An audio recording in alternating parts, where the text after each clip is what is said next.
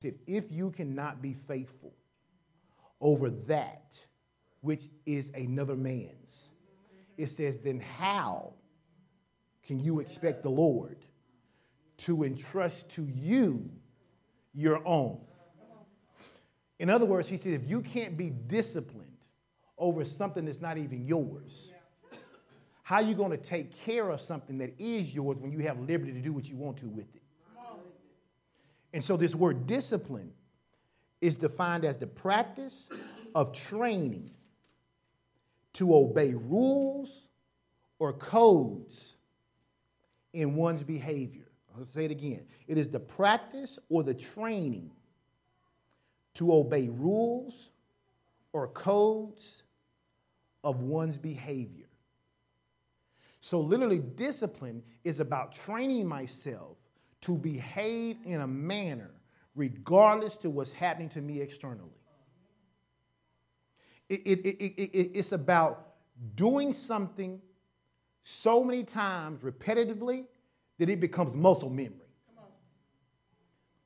And I thought about when Taylor was playing ball, that there got to be a time in her senior year that people kind of knew what to expect. So they wouldn't throw double teams at her. They would throw triple teams at her. And the goal was to do whatever they needed to do to stop her from getting the ball so the other four people would have to score. And she got really frustrated. And I remember Coach Early talking to her one time. And he said to her, he said, you don't even need to know where the hoop is because it doesn't move. Yeah. He says it's in the same spot every time, T. He said, so if it's three of them, you just get the ball and let your mind shoot the ball where the goal is. Yeah. And literally, she got to the place where her muscle memory was such that it didn't matter where she caught the ball, whether it was on the low block, whether it was at the top of the key, whether she was on the wing. The way she shot the shot was the same way every time, if it was nobody on her, if it was one person on her, if it was two people on her, or if it was three people on her. And when you become disciplined in your life, I don't care what the devil throws at you, he can't stop you. And that's what discipline looks like. Discipline says it's not about external factors. Discipline is the idea that I train and govern myself to do a certain thing, and that I do that thing regardless of what anybody else says, regardless how anybody else responds. The definition goes on to say this. It is considered to be discipline. Is another word for discipline is teaching. It's instruction. It is regulation, direction, order, and authority. And all of those words give us this image of control. Discipline is about control. And the truth of the matter is that many times people don't become disciplined because it's not that discipline is hard. It's unlearning past discipline. Let me help you. Do you know it takes discipline to eat bad? You didn't eat bad just one day. You've been practicing that bad discipline. So now when someone tries to take you from one discipline to another discipline, it's not that the discipline is hard. It's getting from here to here and unlearning this discipline. Look at your neighbor and say, neighbor. Discipline comes naturally. Discipline is actually a natural thing. What happens, though, is because we live in a world full of sin, we encounter a lot of wrong discipline before we encounter the right kind of discipline. Do you understand how much discipline it takes to watch 8 hours of television a day? It takes a lot of discipline to do that. In order to sit down in a chair and to make your body not move and to sit there and watch television and be non-productive and don't think about your life and don't think about the world and you just go on and on and on. It takes you time because when you first started, you was watching 30 minutes. Then it became an hour. Do you know that in 1972, I looked it up, there were almost no 1-hour shows? That is the reason it was so epic when Roots came out, because it was one of the first miniseries ever to be on television, because nobody sat that long and watched something. But over time, we become disciplined. We become disciplined. You go to the movie now, and that movie lasts 90 minutes, you hot. They stole my money. This little short movie. Why? Because you've come to expect a minimum of 2 hours. They have disciplined you to sit. They have disciplined your body functions to not get up and go to the bathroom so that you don't miss something. You become disciplined. But if I preach 45 minutes, you get antsy.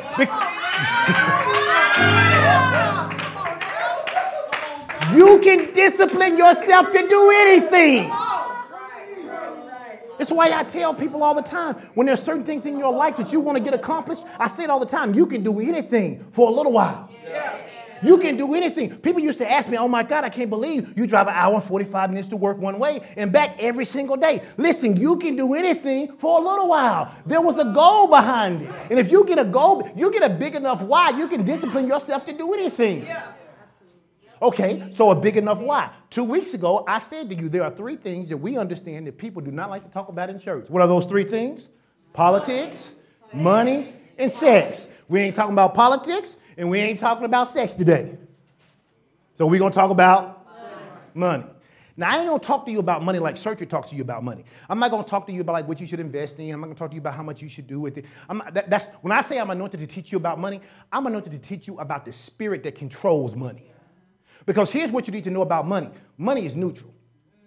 It really is. In science, if you take an object and you take something that has a positive ion and you rub it against that neutral thing becomes positive. Well, the same thing is true. If you take something that is neutral and you take something that's got a negative ion and you rub it across it, it becomes negatively charged. Yeah. Your money is only charged based on how you are. Come on. Come on, dog. Come on, dog. So if your money is funny acting, it's because in your soul, you funny acting about your money. Now that's just the truth. Here's what you'll need to understand. I'm going to talk today, and I don't even know how I'm going to get through this, but we're going to talk about it. Here's the thing. When you trust God, trusting God doesn't make you dependent. Trusting God actually makes you self-sufficient. Come on. Now, you have to write that down and think about it, because you say, oh, Pastor, I don't know about that if you believe in God. Listen, when you trust God, trusting God makes you self-sufficient. Why? Because Christ said that it was in his sufficiency that we find our self-sufficiency. So he says this. He says, owe no man nothing what? He says, owe. That word owe is the word debt. He says, don't be indebted to anybody but, me. Because if you're indebted to me and you are the same, so therefore you're not in debt because you're self-sufficient, because we're one and the same. It's like if I took water in this, if I got water in this glass and water from this glass and I mixed them together, they're both still just water. He says, understand that when you put all of your trust in me, that is the most self-sufficient you can become. He said, the problem is that people haven't learned to be sufficient in me. And if you become sufficient in another person, then it doesn't make you self-sufficient. It makes you become dependent. Because God, tell your neighbor, say, neighbor, God has no shortage.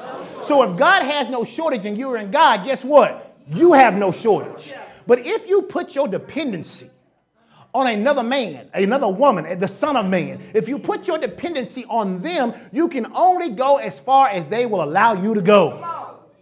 And so that was what he was talking about in Luke 16. Now, Luke chapter 16, when you're beginning to read the Bible, you have to understand, you have to read the Bible in context. You can't take the Bible and read it and just make it say something else you want to say. The reality of it is, I don't care how you mix it, how you dice it, how you try to serve it up. In Luke chapter 16, he's talking about money.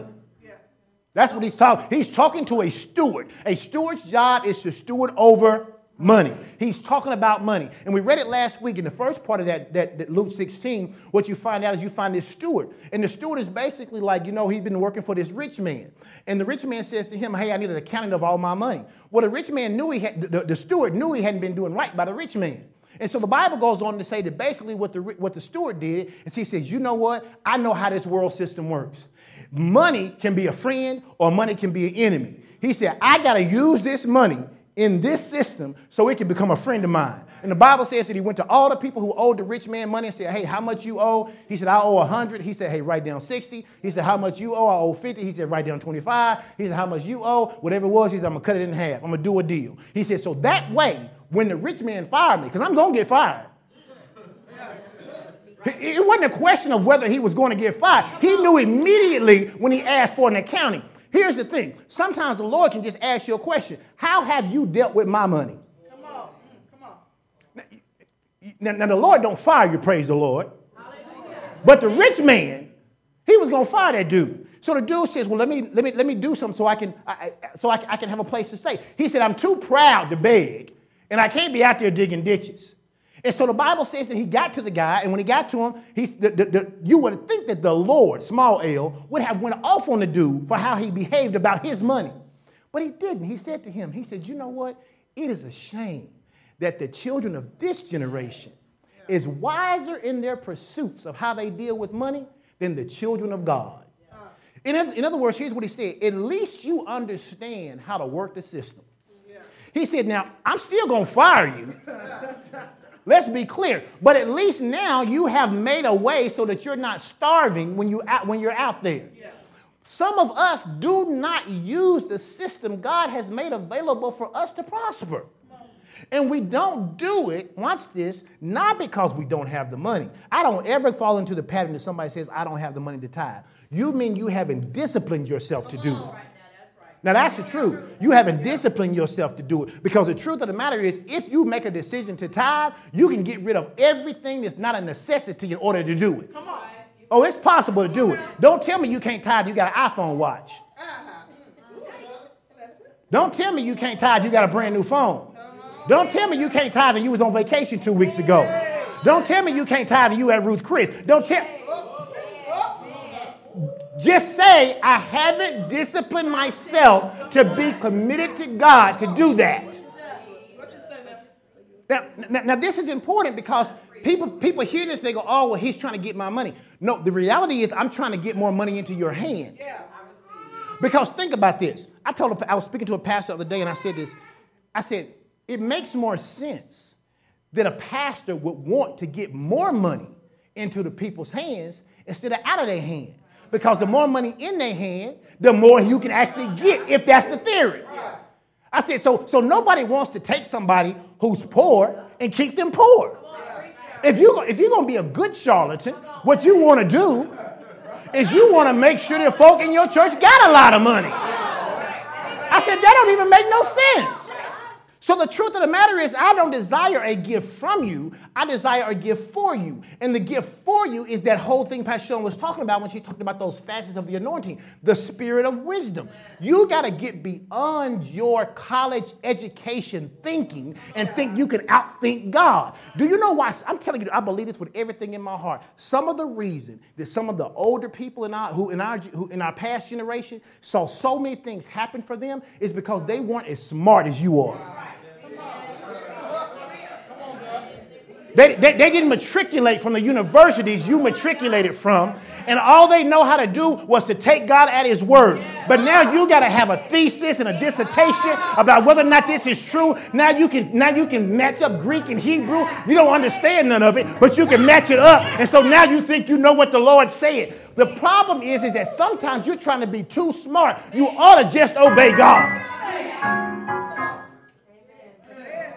It's so hard to get people to understand that because literally you got a nickel over a dime, and now you got a nickel over a dime. Now you got to try to figure out whether or not you can do what God told you to do. But when you didn't have nothing, you was obeying God with everything you got.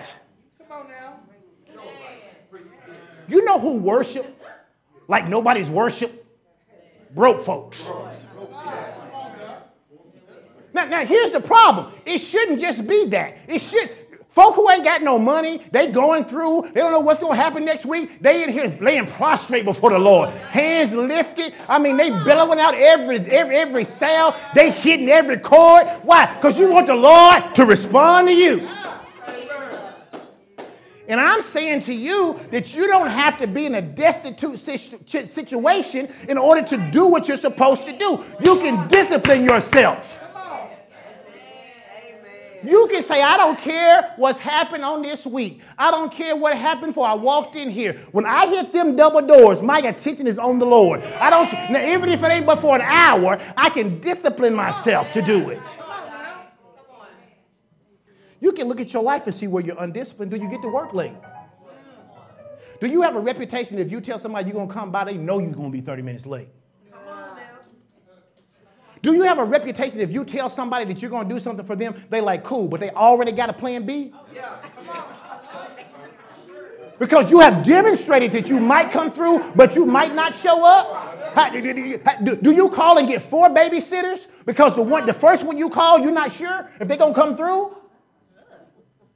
You got to ask yourself, what kind of person am I? And this, he was talking about character. Discipline goes back to your character. Pastor Sean and I have these conversations with people all the time. I know this ain't about money, but it goes along, so just bear with me. We have these conversations with people all the time about whether or not a male should have a married couple should have, the woman should have a male friend or the male should have a female friend. And we've always been on the same page about this. She had friends before I met her who were men. I had friends who were women before I met her. And her telling me not to have a female friend and me telling her not to have a male friend ain't got nothing to do if we're undisciplined. We're going to do whatever we wanted to do anyway. Come on now. Come on. And the truth of the matter is, if you try to live a marriage like that, you just living in bondage. She going to travel all over the world. She not supposed to talk to men? And while she gone, I can't speak to a woman? Are you out of your mind? That's undisciplined. If you want to be disciplined, what you say is talk to many men as you want to. Discipline yourself. That's what discipline looks like. Discipline doesn't look like, oh, don't you talk to nobody. That's not discipline. And so if we're going to learn to be disciplined, we got to stop thinking the way the world sees things and start thinking the way God sees things. Listen, the Lord didn't tell. Notice this. The Lord gave Adam and Eve an instruction. What was the instruction that was in the garden? He says, do not eat from the tree of knowledge, right? Don't eat from that tree. He didn't say don't talk to the serpent. Now, if he didn't trust him, if he didn't want to deliver, he said, when you see the serpent, don't you talk to him. He didn't say that. The discipline was what you don't put in your mouth. He said, don't you eat the fruit. I don't care what the enemy says. I don't care how he shows up. I don't care what he looks like. I don't care how beautiful he is. The discipline is don't you do X. That's the discipline. The discipline in marriage is that you don't cheat, not that you don't talk to somebody of the opposite sex. That's not the discipline. And so the truth of the matter is we as people, as Christians, we got to learn to be disciplined. Amen? So I'm gonna skip down. I want to go to, I believe it's verse, let me see. I believe it's verse 10. Let me see if I can find it here. Yeah, let's go to,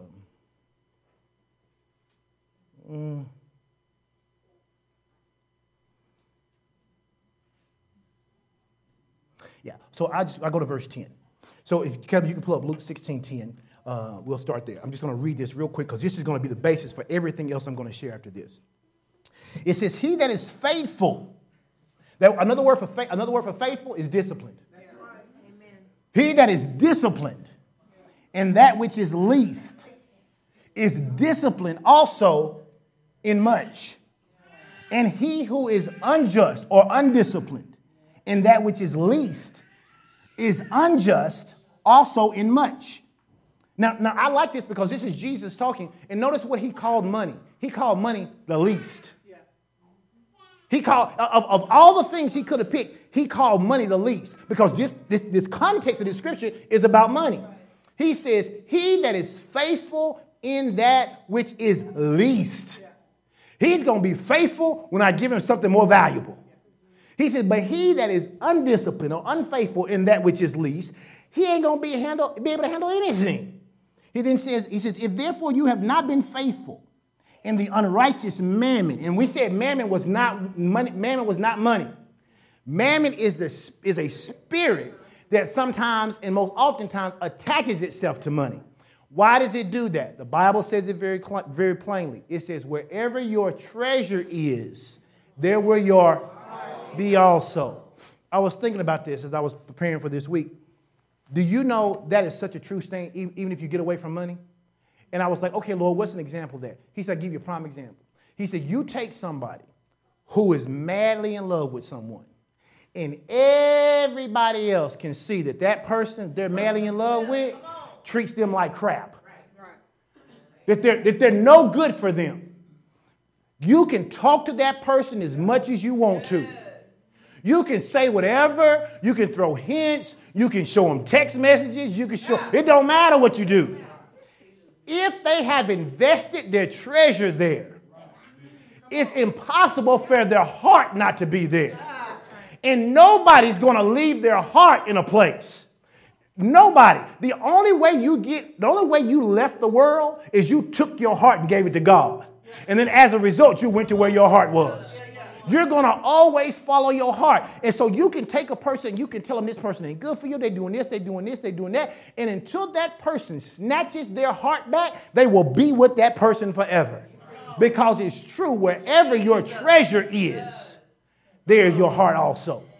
So the truth of the matter, if money becomes your treasure, and the truth is, we don't have to lie to ourselves. For most of this, money is our treasure. And there's nothing wrong with money being our treasure. It just can't be your most important treasure. And the problem is that many times when we really only have one heart. And because we only have one heart, if you make money your treasure, your heart's going to be there. Now people say all the time, Pastor, you love money. I love money. I'm in love with God. Don't get it twisted. God's number one. Money's above whatever's number two. But I'm in love with God. Now she wasn't here 2 weeks ago, but I said the same thing. Now let me explain why I say that. Let me explain why I say it. Because I knew because she wasn't here 2 weeks ago when I said it. But if I said it 2 weeks ago, I say it again. Now let me tell you why. I'm in love with God. I love money. I put money in second place. Why? Here's the reason. Because I needed to take care of her. No. But watch this. That is the reason. Watch this. In 23 years, every time you ask me what job do I want, what do I always say? I don't care what it is. I don't really care. If I could dig a ditch and it paid enough money to do the things we want to do, I'm cool with digging a ditch. But if I got to get on the plane, I got to go to Virginia, I got to go to Florida, and I got to go to North Carolina, if it takes care of my family, I'm good to do it. I'm in love with God. I love money. Money says money answereth all things. What does it answer? Everything my family needs. Now, because I have those two things in the right place, I'm never going to pursue money when God told me to do something else. So if I get an opportunity to go get money, but God says, no, you need to stay here with your family, then I'm going to follow God because I'm in love with God. I just happen to love money. And the Bible doesn't say anything about money being wrong. It says a wrong relationship with money is the root of that evil thing. All right? Now that's as they used to say, now that's Bible.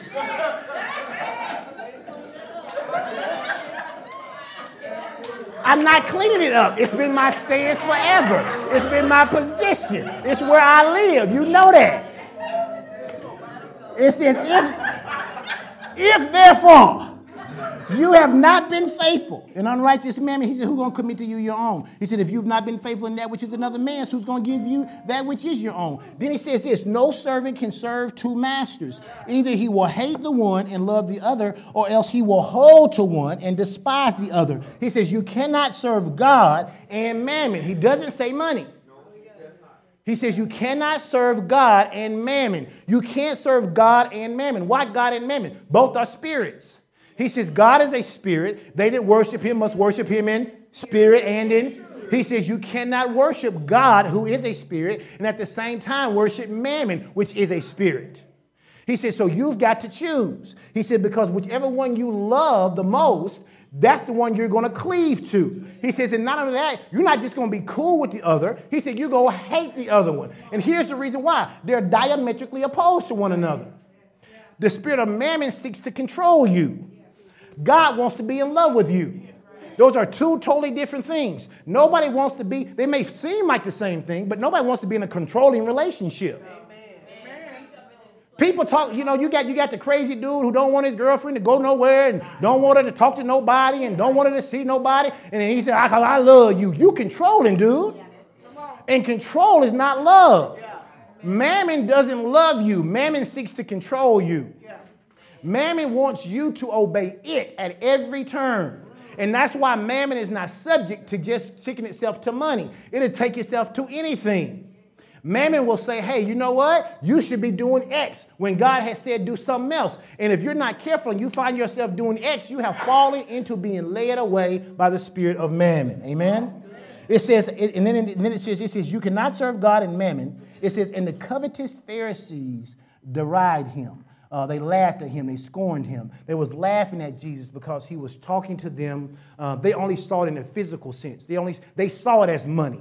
And they had money. So they was like, you telling people they can't serve God and they can't have money. Ha, ha, ha, ha. That is not what we're saying at all. In fact, here's what gets me about people on TV. There'll be people on TV who will get on TV and they will bash what they call prosperity preachers. They'll talk bad about them, call them herelicks and charlatans and all this stuff. But you know what happens at the end of their broadcast if you stick around? I mean, no matter how bad they talk about Creflo and TDJ, the Joel Osteen, and they talk bad about them. But if you just hang around to the 22-minute mark. Yes, sir. Come on. Now, we appreciate your faithful support. Yes, you can send it in to P.O. Box 888-135 in Colorado City, California. We thank you so very much for your support, because if we didn't have your support, we can't stay on TV. Exactly. Exactly. If you don't get money, you can't stay on TV. So you're talking about somebody else because they happen to be getting more of it than you getting, but not because you despise it. So the spirit of mammon is even designed to get people to not give their money to a place God has ordained them, but to give it to another place. Now think about that. You're still giving your money. I've never understood how people can be against what they call prosperity ministries, but at the same time, the only reason your ministry exists is because somebody give to you. The only reason you're on TV, because they ain't giving you free TV time. That's why you ask for it. The reality of it is that money is just neutral. You and I determine what effect it has. Tell your neighbor, say, neighbor, money is just a tool. All right, so when we study the issue of money and how it relates to trust, we cannot ignore the presence of mammon. Mammon is not the same thing as money. We said that 2 weeks ago. Mammon is an evil spirit that is never far away from money, but its job is to tempt us to trust it rather than trusting God. Tell your neighbor, say, no matter what, I'm choosing to trust God. And whatever spirit influences us, whether it be God or mammon, that spirit will eventually rub off on our money. The way you think about money right now has everything to do with who's controlling you. Whether it's God or whether it's mammon. The Bible says it like this. There is either life or death. That's what it is. There is no in between. There is life or death. There is God, there is mammon. And the way you respond about your money is being dictated by who controls you in that area. Who controls you in that area. It is the reason when it is grievous, and I don't just mean to church, but if you find it hard to be the kind of person who helps people in general, you're controlled by mammon. Mammon makes you think there's shortage. Now, I'm not saying every time you see somebody on the street asking for money, you got to give it to them, but you ought to be open though. Because you never know who the Holy Spirit's going to tell you to give to. Right. And here's the thing. When you give, you can't be the kind of person who gives and then you spend the next 4 or 5 hours thinking about how you gave and it's gone. Come on now. Tell your neighbor, say, neighbor, when it comes to money and God, the money may leave your hand, but never your life. And you got to know that. You got to know that. It may leave your hand, but it'll never leave your life. I can't explain to you how my giving has dictated where we live today. I'm telling you, if you ask Pastor Sean, she would tell you the exact same thing. The way I deal with money, it's the reason that I can't go to a financial planner. I don't care how astute they are.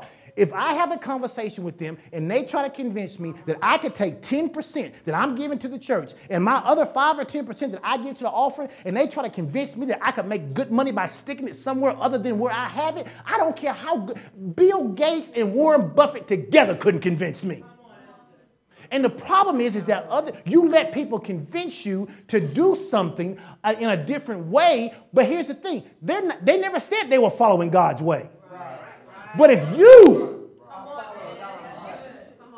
say you follow God's way, then you don't get the right to decide you're going to do it somebody else's way and still want God to bless you. Now, you got a choice to do it. But that's the reason why when I talk to financial planners, one of the first things I want to know is, are you a tither? If you tell me no, well, it's great, but you're not the financial planner I want. Not for me, maybe for you, not for me. Because I have a way I'm trying to do it. I have a way I'm trying to do it. I'm not just trying to get there. I got a way I'm trying to get there. Because the Bible says that the path to destruction is wide. It's a wide path to destruction, but to godliness is a narrow path. So there's a way I'm trying to do it. So if you're trying to tell me that the way to do it is not to do it what I believe God has told me to do, you cool, but I can't follow your instruction. Discipline. Discipline says, I trust God enough to put all my weight on him. Here's how you know that it's not about what you give, it's the discipline in which you do it. The Bible says that there came a time when Jesus was watching people giving the offering. And I know that when he was watching people giving the offering, there must have been people who gave a lot of money, because the Bible talks about how something caught his attention, but it wasn't the amount that somebody gave. The Bible says that what caught his attention was the mite that the widow gave.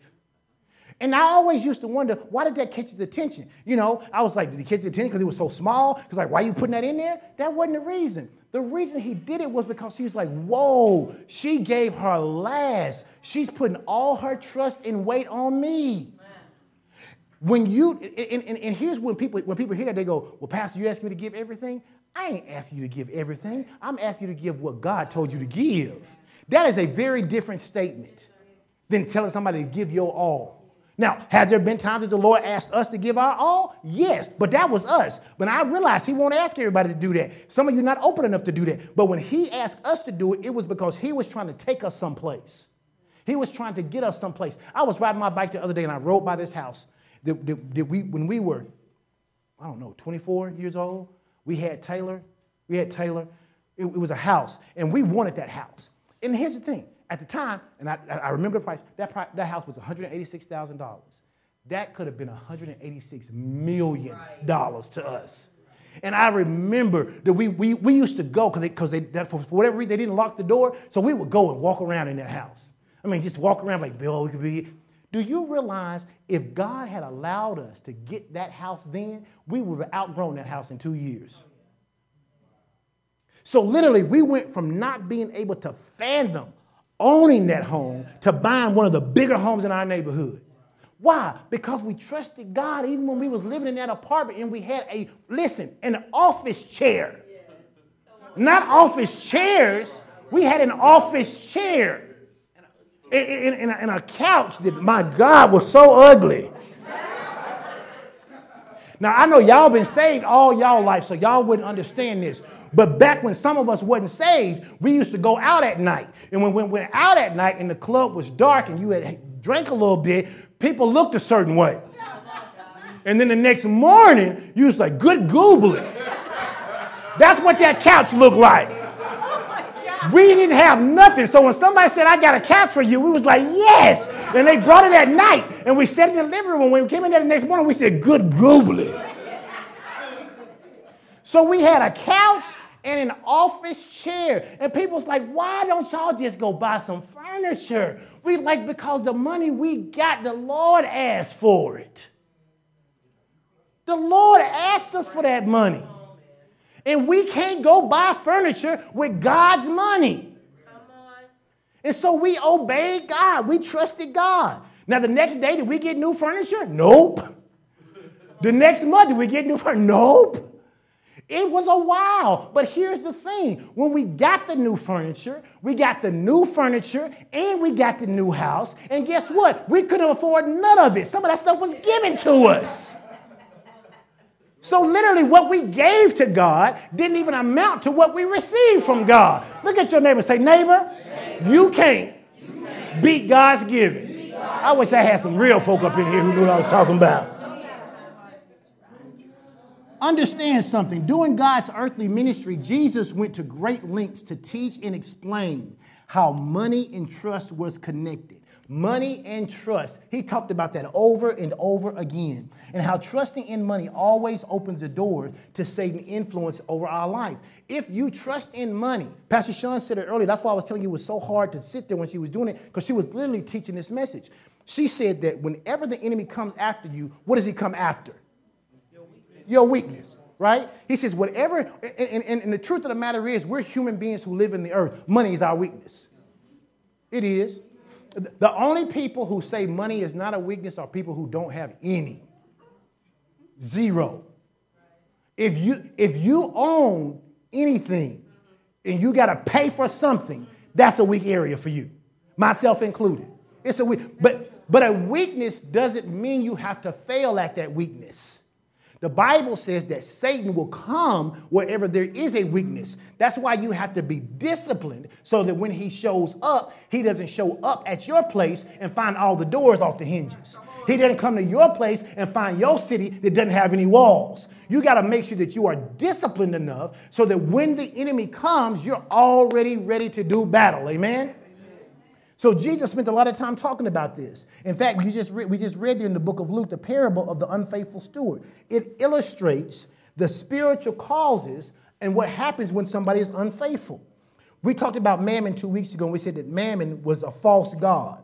In the New Testament, if you go through and study it, Jesus actually uses the word Mammon 4 times. And each time he's making a reference to a Syrian god of riches. He's telling them, don't trust in this God of riches. Because remember, they were polytheistic believers. They were people who believed in a multitude of gods. He says, now you're not those people anymore. Now you believe on Yahweh. You believe on the one God. He says, so don't be over here believing on the one God, but then still looking over at the man and hoping you get your needs met. Oh, that's good. That's good, Lord. Here's what happens to most people. You leave the world. And in the world, you're used to getting your needs met a certain way. You come over here to God and you forget that you're not a polytheistic needs person anymore. You don't need this man to do this and this woman to do that and mama to do this and daddy to do that and somebody to do this and some. You now trust God. He says, and you got to be careful that you're not saying you're trusting God, but you got your eyes over here. He says, and if you're not careful, you'll find you living this life where you say you're trusting God, but in reality, you're really trusting other people. In just a minute, I'm going to give you 4 things to ask yourself. And in those 4 things, if you're honest with yourself, you'll find out whether you've been serving Mammon or not. Here, understand, money is neither righteous nor unrighteous. Money is not bad. Money is not good. Money is neutral. But when Mammon exerts its influence, it opposes everything that God does. And putting anyone and anything in first place instead of God really amounts to idolatry. So if money, that's the reason why I always clarify to people when people say, do you love money? If I said no, that would be a lie. I cannot lie to you. I love money. I am in love with God, though. And the truth of the matter is, you know that's true because you can be in a relationship with somebody and be like, well, you know, I still got love for them, but I ain't no more. That means they have descended from here to here. Ain't that right? Am I right about it? So God, I'm in love with God, but I love money because money answers some things for me. Money answers whether my kids get to get school clothes. Money answers whether we get a building or not. Money answers whether you're going to live in your house, the same house, next month. Money answers all that. So money is important. It's just not more important than God. And so God was trying to get us to understand, listen, I know what you have need of. That's what he said to them. He said, seek ye first the kingdom of and his righteousness, and all these things will be unto you. What are the things? Everything that money answereth. Tell your neighbor, say, neighbor, God has no problem with you having money and lots of it. He don't have any problem with you having lots of money. That's why when people look at people, they're like, well, I can't believe Joel Osteen living in a $10 billion house. God don't care about that. He don't care anything about that. What, you know what God does care about? He cares about the fact that you think that he don't have another $10 million house for you to live in. Y'all got quiet on that. He don't have a problem with Joel's $10 million house. His problem is that you don't think he got another one that you could have. He said, I'm God. He ain't tripping about that house. I'm not tripping about anything anybody has because I got millions more of that times millions more of that.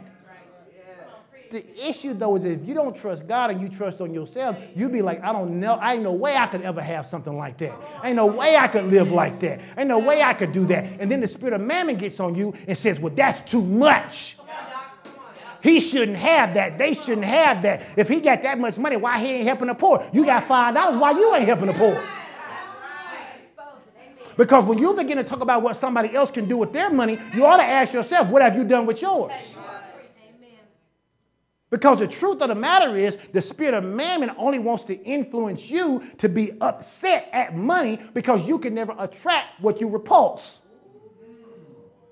So if you can be mad because somebody else got money, no matter how much you desire it, you will never get it. Because internally, you can't see yourself being as grotesque as them.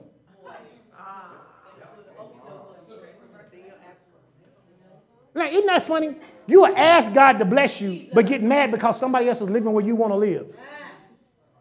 You ought to learn to be selfish. But that's what the spirit of mammon does. It wants to influence you. It wants to influence you to have wrong thinking, because if you have wrong thinking, you'll have wrong living.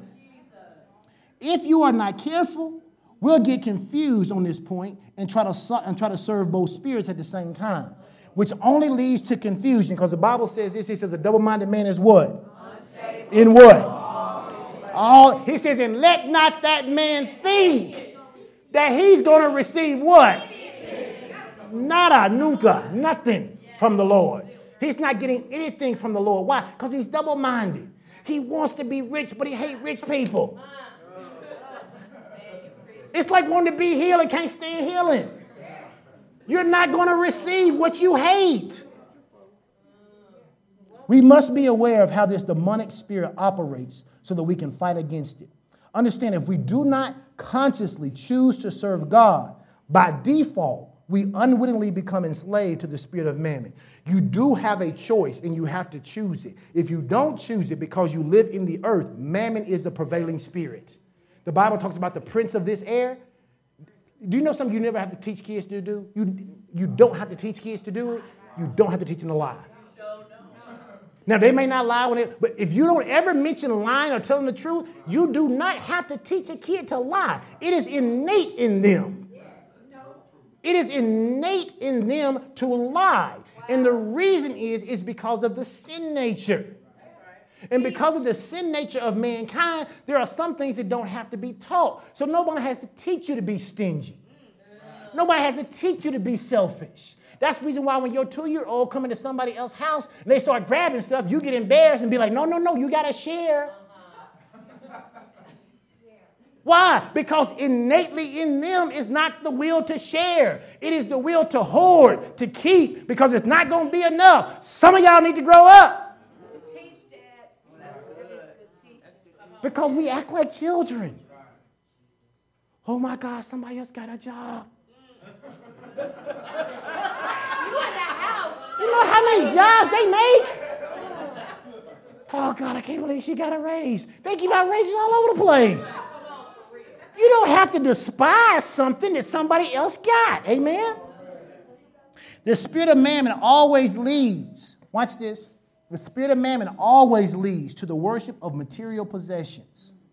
Anytime we do more to get money than we do for the kingdom of God, we are under mammon's influence. We talked about discipline, right? When you talk about discipline, here's the thing that's really hard for me to understand, but I know it's a reality because I've talked to enough people. Pastor Sean and I have had this conversation. If literally, there have been times where people have asked us, are y'all going on vacation? And when I respond, I may say, well, we're not going to go for Thanksgiving, or we may go for Christmas. Why? Because we don't have the money to go for Thanksgiving. What? They don't have the money to go? No. That's not what I mean. I said, I don't have the money to go for Thanksgiving. Because if I have $25,000 in this account and it's not earmarked for vacation, I don't care how bad we want to go on vacation, but we don't go. Discipline says you. That's the when people say to me, when people say things like this to me, I have to put my money in the account so I can't get a hold to it. You are undisciplined. Hear what I'm saying?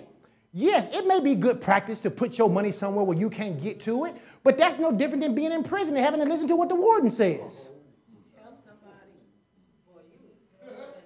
So I gotta put my money in a place where I can't touch it because I'm so undisciplined that if I have the opportunity to get to it, I'll blow it. You undisciplined.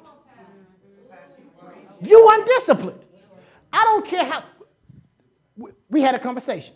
Didn't we? Amen. See, I can tell. We had a conversation, and we were talking about doing something, and she said, well, Strick, why can't we just do it? Blah, blah, blah, blah, blah. And I said, because I don't have the money for that. She said, I looked in your account, you got blah, blah, blah in your account. I said, blah, blah, blah is not earmarked for that. So I don't care how much is sitting in my account. In my account is not for that. And she called herself. She's like, fine, okay. And she was mad at first, but she got it, though. And if you ask her, she'll tell you, I'm getting to that point. And she is. She's doing so much better. But the reality, here's the thing. I'm not going to hide my money from me. If my money has been earmarked for something, that's what it's for. And I don't care if it's sitting in my drawer. I don't care if it's in my checking account. I'm not going to hide my money from me. I don't care where it is. As Graham said, in my shoe. If it's not earmarked for that, discipline says I don't spend it on that. And here's the thing. I can go to the mall doing dealer's biggest sale. If I got $100 to spend, that's all I'm spending. That's it. I don't need to tell about somebody got to get me out of here. No, you don't. I can stay in here till they close because that ain't got nothing to do with how much I have decided to spend. That's discipline. You don't get someplace without discipline.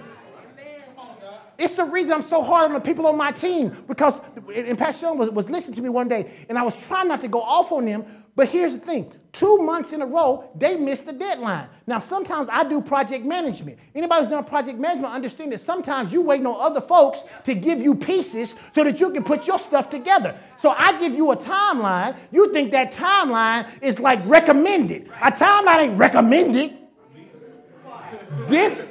So there's been times that I didn't sleep for 24 hours to make a deadline.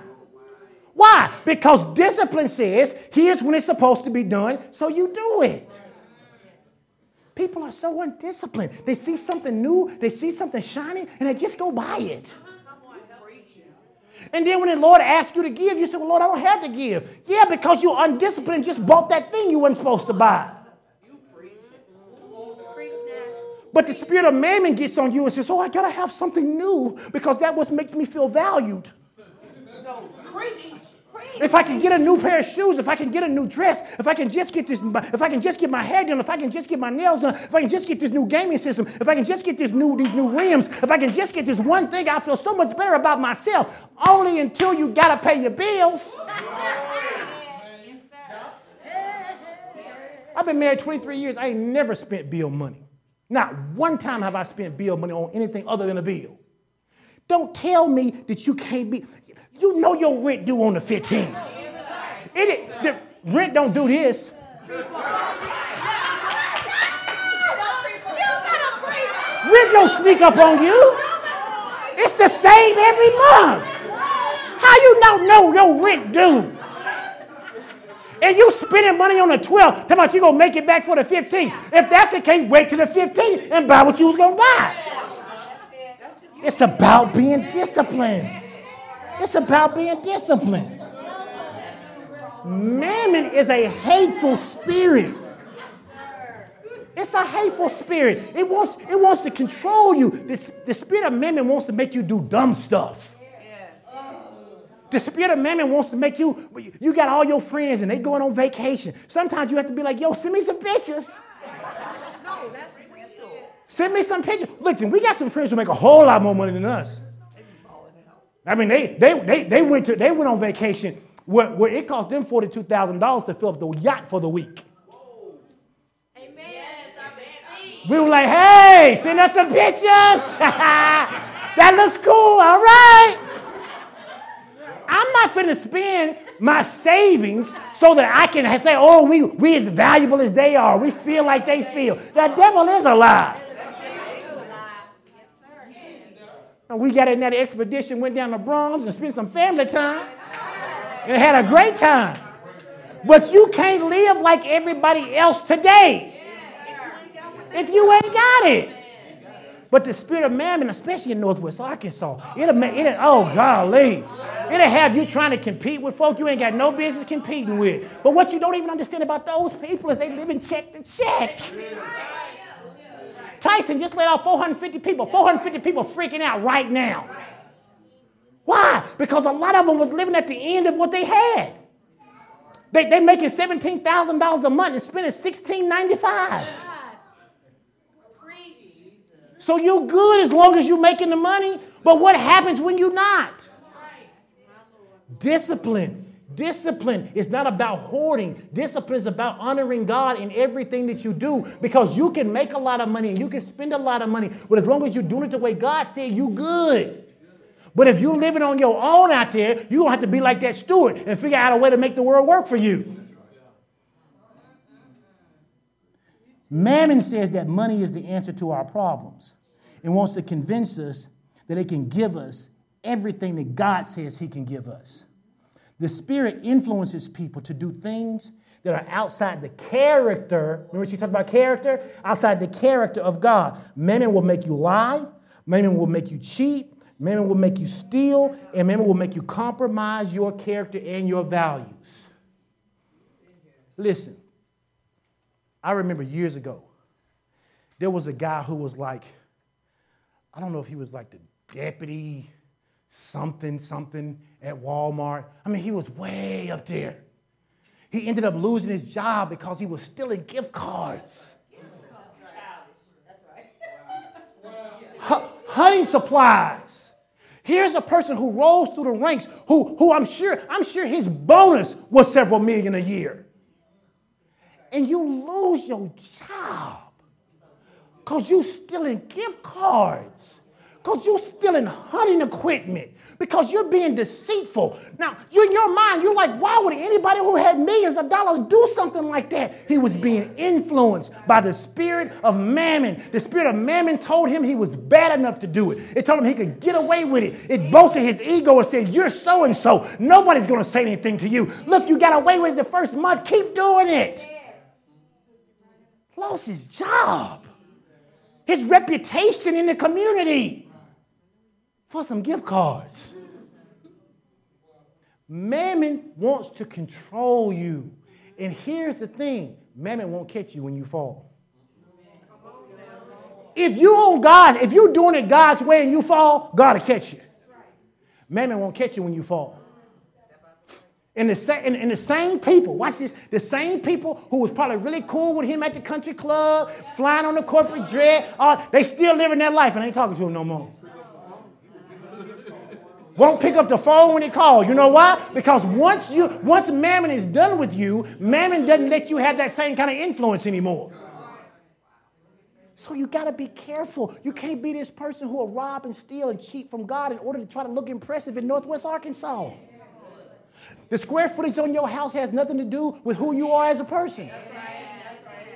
The neighborhood that you live in has nothing to do with you as a person.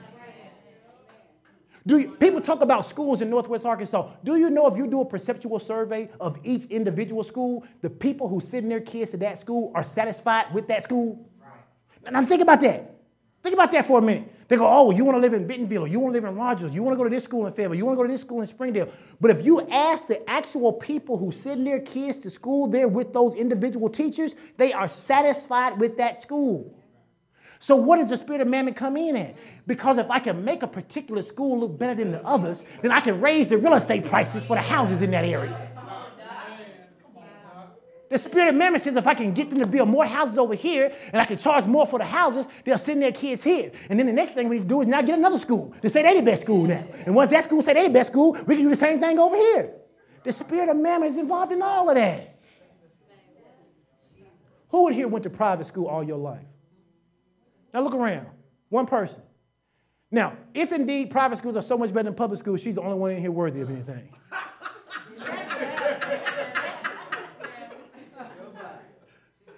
So this whole idea that somehow a particular school is so much better, it's the value of the teacher in that classroom. And you can be at a great school and have a lousy teacher. But the spirit of mammon wants to influence those decisions because it's about making money. Mammon wants to use us to get us to exploit other people. Listen, if the spirit of mammon rules your life, you will do shady things to people and you will justify it as trying to make money. You want to find two of the crookedest people sometimes? Get two Christians involved in a business deal. That's sad, ain't it? Ain't that sad? Ain't that sad? You get two Christians involved in a business deal and put millions of dollars on the table. They'll eat each other alive.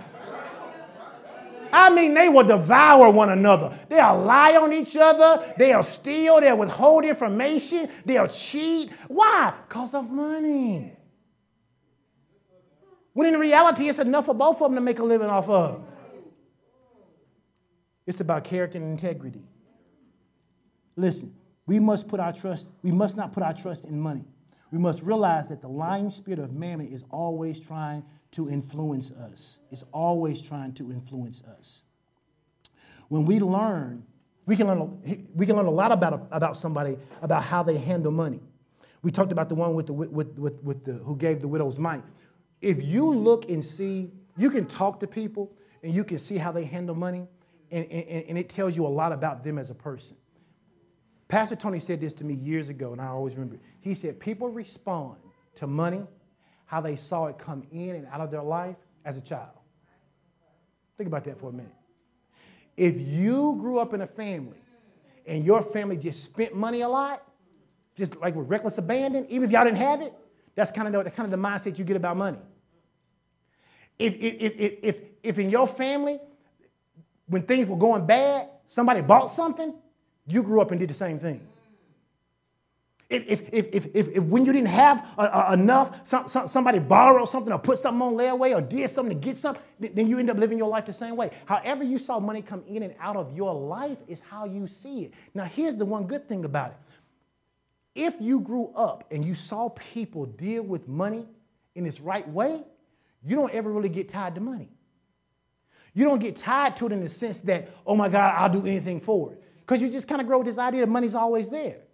But you still have to learn to be disciplined, or just because your parents have money don't mean you will. That's right. So you still have to learn to be disciplined. So what we had a conversation with our kids one time, and they were a little younger, not much than what they were, because Pastor Sean and I were talking, and she said, here's the problem. She said, the problem is your kids think you're rich. And I said, no, they don't think we're rich. They live here, don't they? Surely they don't think we're rich. And I got to talking to them, and in their mind they did. Why? Because what they don't hear us say is, we don't have enough money to do that. What they hear us say is, well, we have to figure out how to do it. So if your language is not, well, we ain't got no money for that.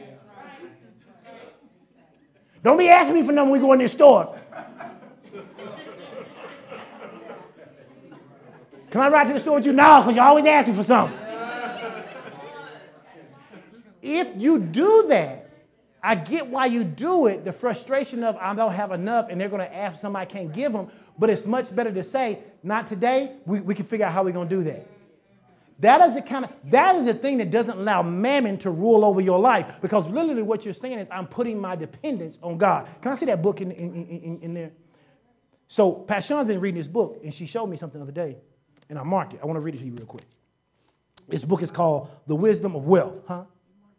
I didn't mark because I know you don't like marking. That's why I just put that there. That's all I did. Look, I did not mark in your book.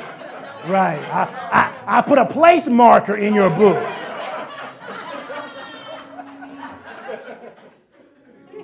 Okay. In Pastor Sean's book that I did not put a mark in, it says this. It says, put not your trust in noble men, nor in the Son of Man. It begins to talk about perspective. It says, a second perspective on the importance of financial self-sufficiency focuses on the inherent value of being self-sufficient. It says instead of the negative consequences of failing to maintain it. It says self-sufficiency, now listen to this, enables a person to develop spiritually because he achieves a greater trust in God than does a person who relies on other people. It says if a person does not accept support from other people, then he can rely only on God to provide for him. In contrast, relying on others detracts us from the dependencies of God and consequently from the trust in God. So literally, here's what he says. The whole reason God asks you to trust him where your money is concerned is so he can make you self-sufficient. Because if he can make you self-sufficient, you have no need to be dependent on anybody else. Somebody can't manipulate you. They can't trick you into doing something because your trust is on God. He says, but if you are a person who sees people as your resource as opposed to God, then you are always going to be subject to not trusting God when you have to because you have practiced depending on other people. Now, I want to give you these 4 things. I'll come back to the rest of this another time. But I want to give you these 4 things, these 4 questions. The Bible says this in Proverbs 22:7, which I think is important. It says, the rich rules over the poor, and the borrower is always subject to the lender. Now, if God didn't want, just think about this logically. God doesn't want you in bondage, right? He then has his word to say, the rich ruleth over the poor. The borrower is what? Servant to the lender. If God doesn't want you in bondage, he doesn't want you to be a servant. That means he doesn't want you to be in bondage to the lender. If he doesn't want you to be in bondage to the lender, he must want you to be the lender. So God ain't got no problem with you having money. He wants you to be the lender. In Hebrew, it's called doing a mitzvah. Being a blessing. God says we should be doing mitzvahs every day. Literally, that we should be blessing people. We should have so much wealth. We should be blessing people every day. Yeah. So here are these. I got all these. I'll talk about them next week because one of the things that I need to hit on, I just say it real briefly, we'll come back next week, is that mammon breeds discontent. Hear me when I say that. Mammon breeds discontent. If the spirit of mammon is on your life, it doesn't matter how many new pair of red bottoms you get. It'll breed. Mammon makes you insatiable. If you get a new house, mammon says you need a bigger one. If you get a fishing boat, mammon says you need a yacht. If you get a yacht, mammon says you need a super yacht. And if you get a super yacht, mammon says now you need a helicopter on the yacht. And then you need a plane to get to the yacht because you live in Arkansas and you ain't got nowhere to dock it. Now, nothing wrong with those things inherently. What's wrong is that you become discontent in what you have. Do you know how many people right now would trade lives with you today?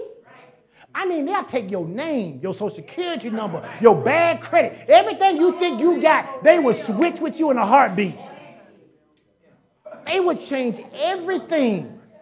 They would change everything with you. But if you're, and being content doesn't mean, well, I got a car, so I'm not going to worry about it. You know, I don't know how long these tires going to last, but I got tires. No, that's not what we're talking about. What we're talking about is a contentment that says, God, I'm thankful for where I am, and I know that as long as I walk with you, I'm going to keep going higher. And watch this. I ain't got to put a timetable on you, God. I know that as I do what I'm supposed to do, I can't help but get elevated.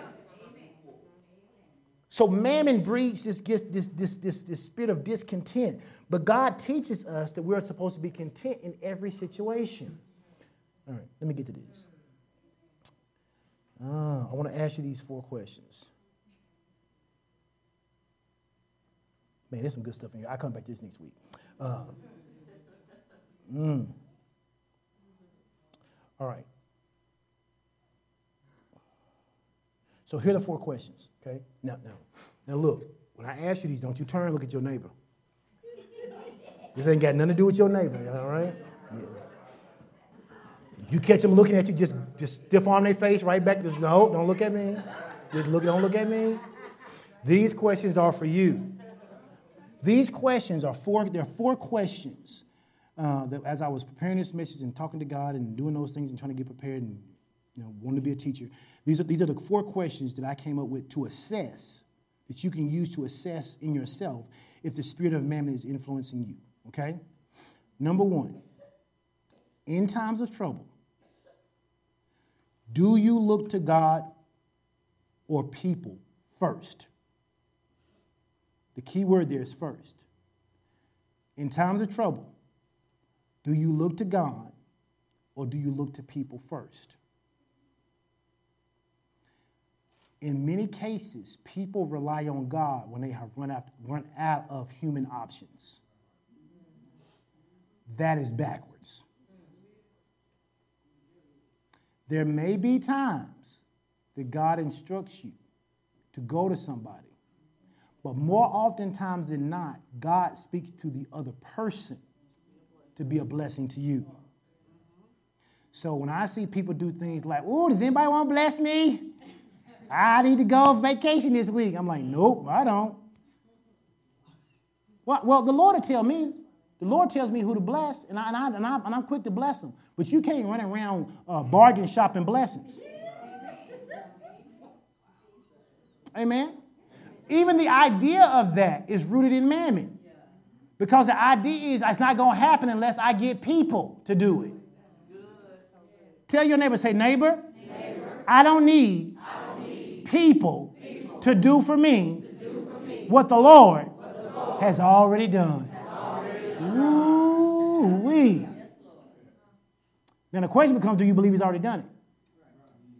And so that's the question, whether you're being influenced by God or by mammon. Number 2, when things go bad, do I blame others for my present circumstances? When things go bad, do I blame others for my present circumstance?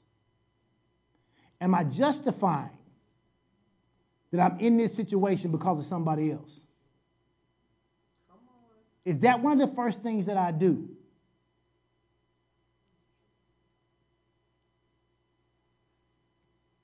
Did I buy somebody a meal?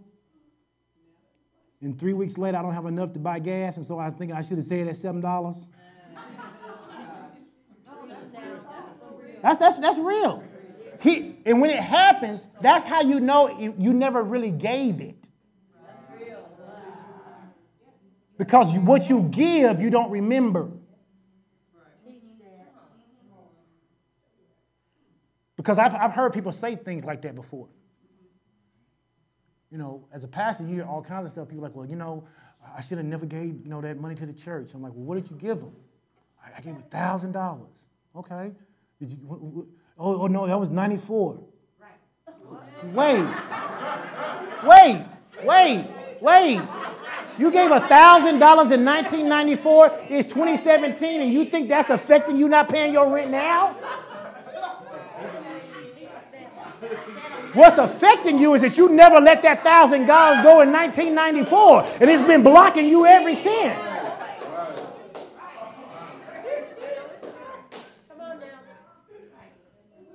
Number 3, when I am in a bad situation and people fail to help me in the way I wanted them to help me, do I get angry and upset?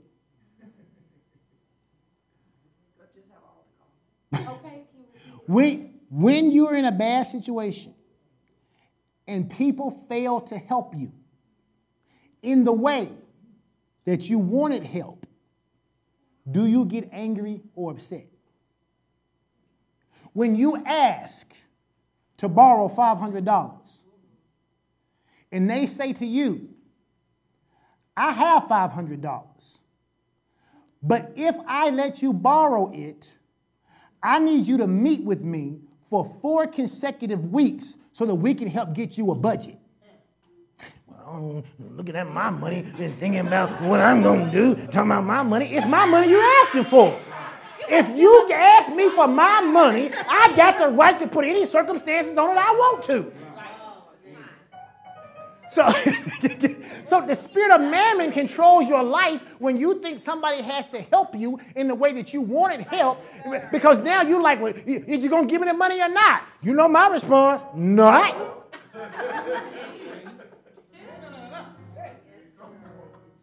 Or somebody wants to borrow money and they say, hey, can I borrow money? And you go, yeah, what do you need it for? Oh, man, you got to be asking all them questions.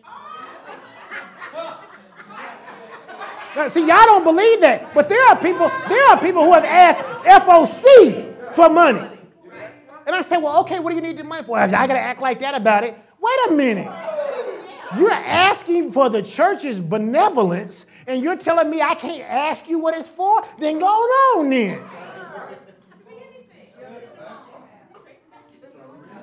When people, sometimes the help that you need is not the money. Because if I give you $500 this month and you don't change your behavior, you're going to be back here next month. So I don't give you the help that you need, and so because I don't give you the help that you need, then you get offended. People leave churches over stuff like that.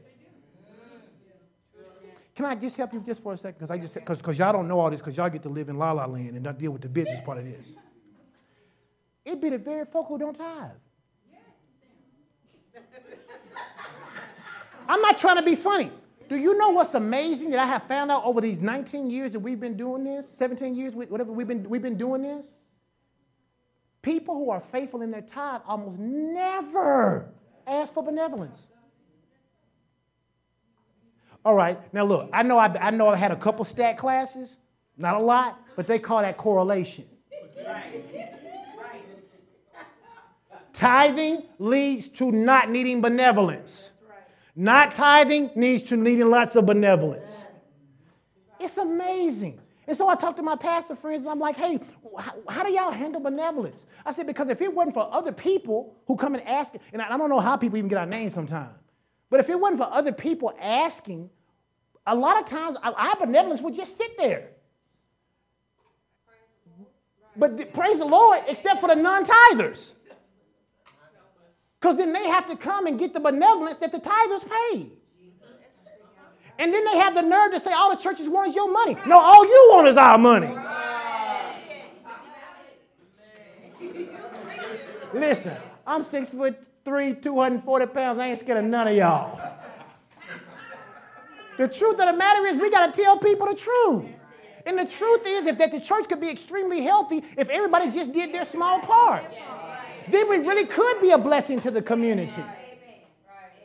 So listen, if you're in this church and you go and you ask somebody for money and they can't help you, do not get mad at them. First of all, your dependency ought to be on God. Not on somebody else, because you count how much money they make. Amen, somebody. You know folks don't discuss how much money they make because they don't want folks to ask them for something? That's the truth. That's just really true.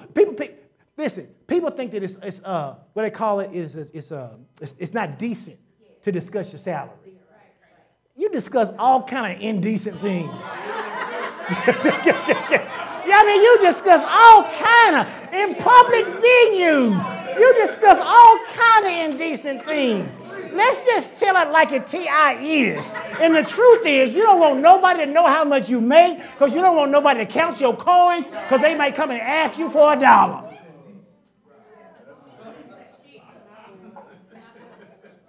Now, I ain't got no problem giving folks something if the Lord says so, but I got every right to ask you what you're doing with your money. And so if you don't want to know that, then don't ask me, because I'm going to ask. I'm serious. I'm going to ask. I don't care if it's $100, $500, $1,000, $5,000. I don't care. If I'm giving you, I want to know what you're doing. Because my question is, why don't you have? Especially if you're a member of this church, because there's enough teaching that I know you should be having. So I'm like, why don't you have? And if you don't have, I want to help you to have. And not that I want to say no to you, but I don't want to keep saying yes to you. And that's the difference. That's a difference. Pastor, some people are going to be like, I'm crazy when I do it. But that's the truth. Let me move on. The last one. Number 4. Here's how you know whether you're being controlled by the spirit of mammon. Do you often have fleeting thoughts of Will I ever have enough? Do you often have those thoughts? Will I ever have enough? If you find yourself asking things like, when am I going to stop struggling? You are being influenced by the spirit of mammon, because the spirit of God will tell you you already got enough. Listen, when you are in wonder about whether you're going to have enough, if you are in wonder about how resources are going to come in, you literally close off what God wants to do in your life. You close it off. So you got to get to the place where you're not having those kind of thoughts. I've said this before. If you'll change your thinking, what'll happen? You'll change your life. But most people are not metacognitive. They don't spend time studying their thinking. They don't think about their thinking. And because they don't think about their thinking, they never spend time going, why do I spend so much time thinking about stuff? Because I'm preoccupied by the spirit of mammon. Amen. Your life is not the sum total of the things that you own. Do you know a Louis Vuitton shirt where it wears just like a shirt from Walmart? Now, don't get me wrong. I understand quality. I understand branding. I understand all that. Listen, but if you're making $10 an hour, Louis Vuitton is not the brand for you. I'm not even trying to be funny. And she puts it on her Facebook page all the time, so I can say that. Kathleen, she prides herself in having these fly outfits for like under $15. I mean, and I see people liking it all the time. Why? Because it's not even about where she gets it from or how much she spends. It's when she puts it on, what does it look like? But then you got other folks who spending, they check. They spending they check. They work 2 weeks for an outfit. And then you step on their shoes and they pull out a gun on you because you done scuffed up their shoes. It's about this whole idea of saying, you know what, we can't keep living like this. The spirit of mammon can't be controlling our lives, amen? Listen, I'll stop here. Next week, it's 11:55. Next week, I'm going to give you the 5 things that we can do to maintain our freedom from it. Because those are just the 4 questions you ought to ask yourself this week. And those are the things you ought to be checking on this week. You ought to be checking on yourself. Now, listen, I can give them to you, but you can't be sitting there restless. Now, it's 11:55. We can go home and eat. Now, look, I don't be rushing my teaching.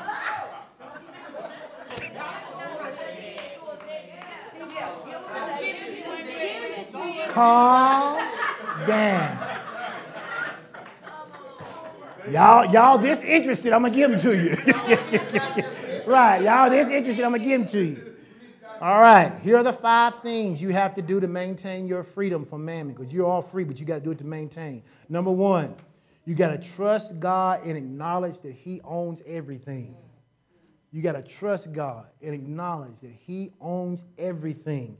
My wife and I said this for years. God owns everything. We own nothing. Therefore, whenever God asked us to give something, it wasn't hard because it didn't belong to us. Amen. We had no vested interest. We were just stewards. And as a steward, He let us enjoy some of the fruits of His labor, but there were other times He wanted us to do other things with His money, so we did it. You got to trust God and acknowledge that He owns everything. Proverbs 3, 5, and 6. The second one is you got to stop being wise in your own eyes. You have to stop being wise in your own eyes. You got to stop being the smartest person in your head. Because that's the problem for a lot of people. You have these deep conversations in your head, and you sound brilliant. To yourself. You sound brilliant. And you know it's true. You ever thought something, and then you said it out loud, and you was like, that's dumb. You got to stop being wise in your own eyes. Proverbs 3, 7, and 8. When we talk about the reverential fear of the Lord, we're talking about being respectful of God and His power and authority and position, not that we're afraid of God. Number 3, you got to make the choice. It is a choice to honor the Lord with your substance and your increase. You have to honor the Lord with your substance and your increase. You asking God to fill up your barn, but you ain't built the barn yet. You want God to stuff it full of stuff, but he ain't got nowhere to put it.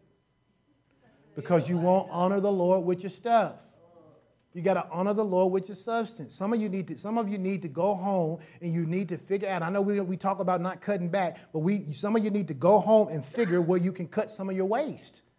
If you're not able to tithe, if you're not able to be a consistent giver, you ought to give the Lord the last quarter of this year and say, okay, if I do this, I want to see. Sometimes I don't know about you. I was always willing to go, okay, God, I'll put your reputation on the line then. You say you're going to do this, I'll give you 90 days. I'm going to be I'm going to do everything. I'm going to be disciplined for 90 days and see what happens. God ain't no punk. He ain't gonna let you beat him. He never has. You have to honor the Lord with your substance. Listen, I was talking to Taylor, and we were talking about, because she's grown up in the house, Taylor's always been a tither. And I was like, okay, now you're making a little more money. Not a lot of money, but it's more money than you've ever made. You got to be consistent in your tithe. You can't be like, oh, well, now I gotta give $200 when I was giving $2. Like, look, you got to be as consistent now as you were when we was giving you $20 a week and you was happy to give that $2. You can't see that as a loss. And if you don't see it as a loss, you will never miss it. And the truth of it ain't yours anyway. It's God's. You go back to what I said before. God owns and you own.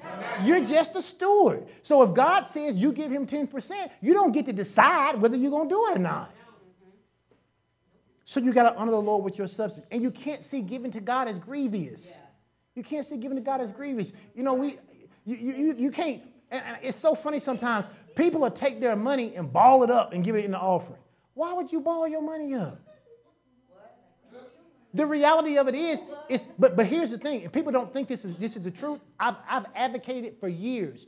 I can look in your wallet and see how you treat your money and determine what you think about it. I bet you don't ball your $100 bills up. So if you'll ball up your 1 and your 5, you don't see your 1s and your 5 as valuable.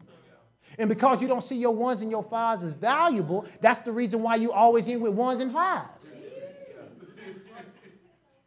I've said this before. You can go to U.S. Treasury and look it up. You can Google it when I get through. There are more $100 bills in circulation than there are 1s. Wait a minute. How's that true? Because a lot of us got the 1s. Make this confession. Say, I declare, I will not be a hoarder of 1s.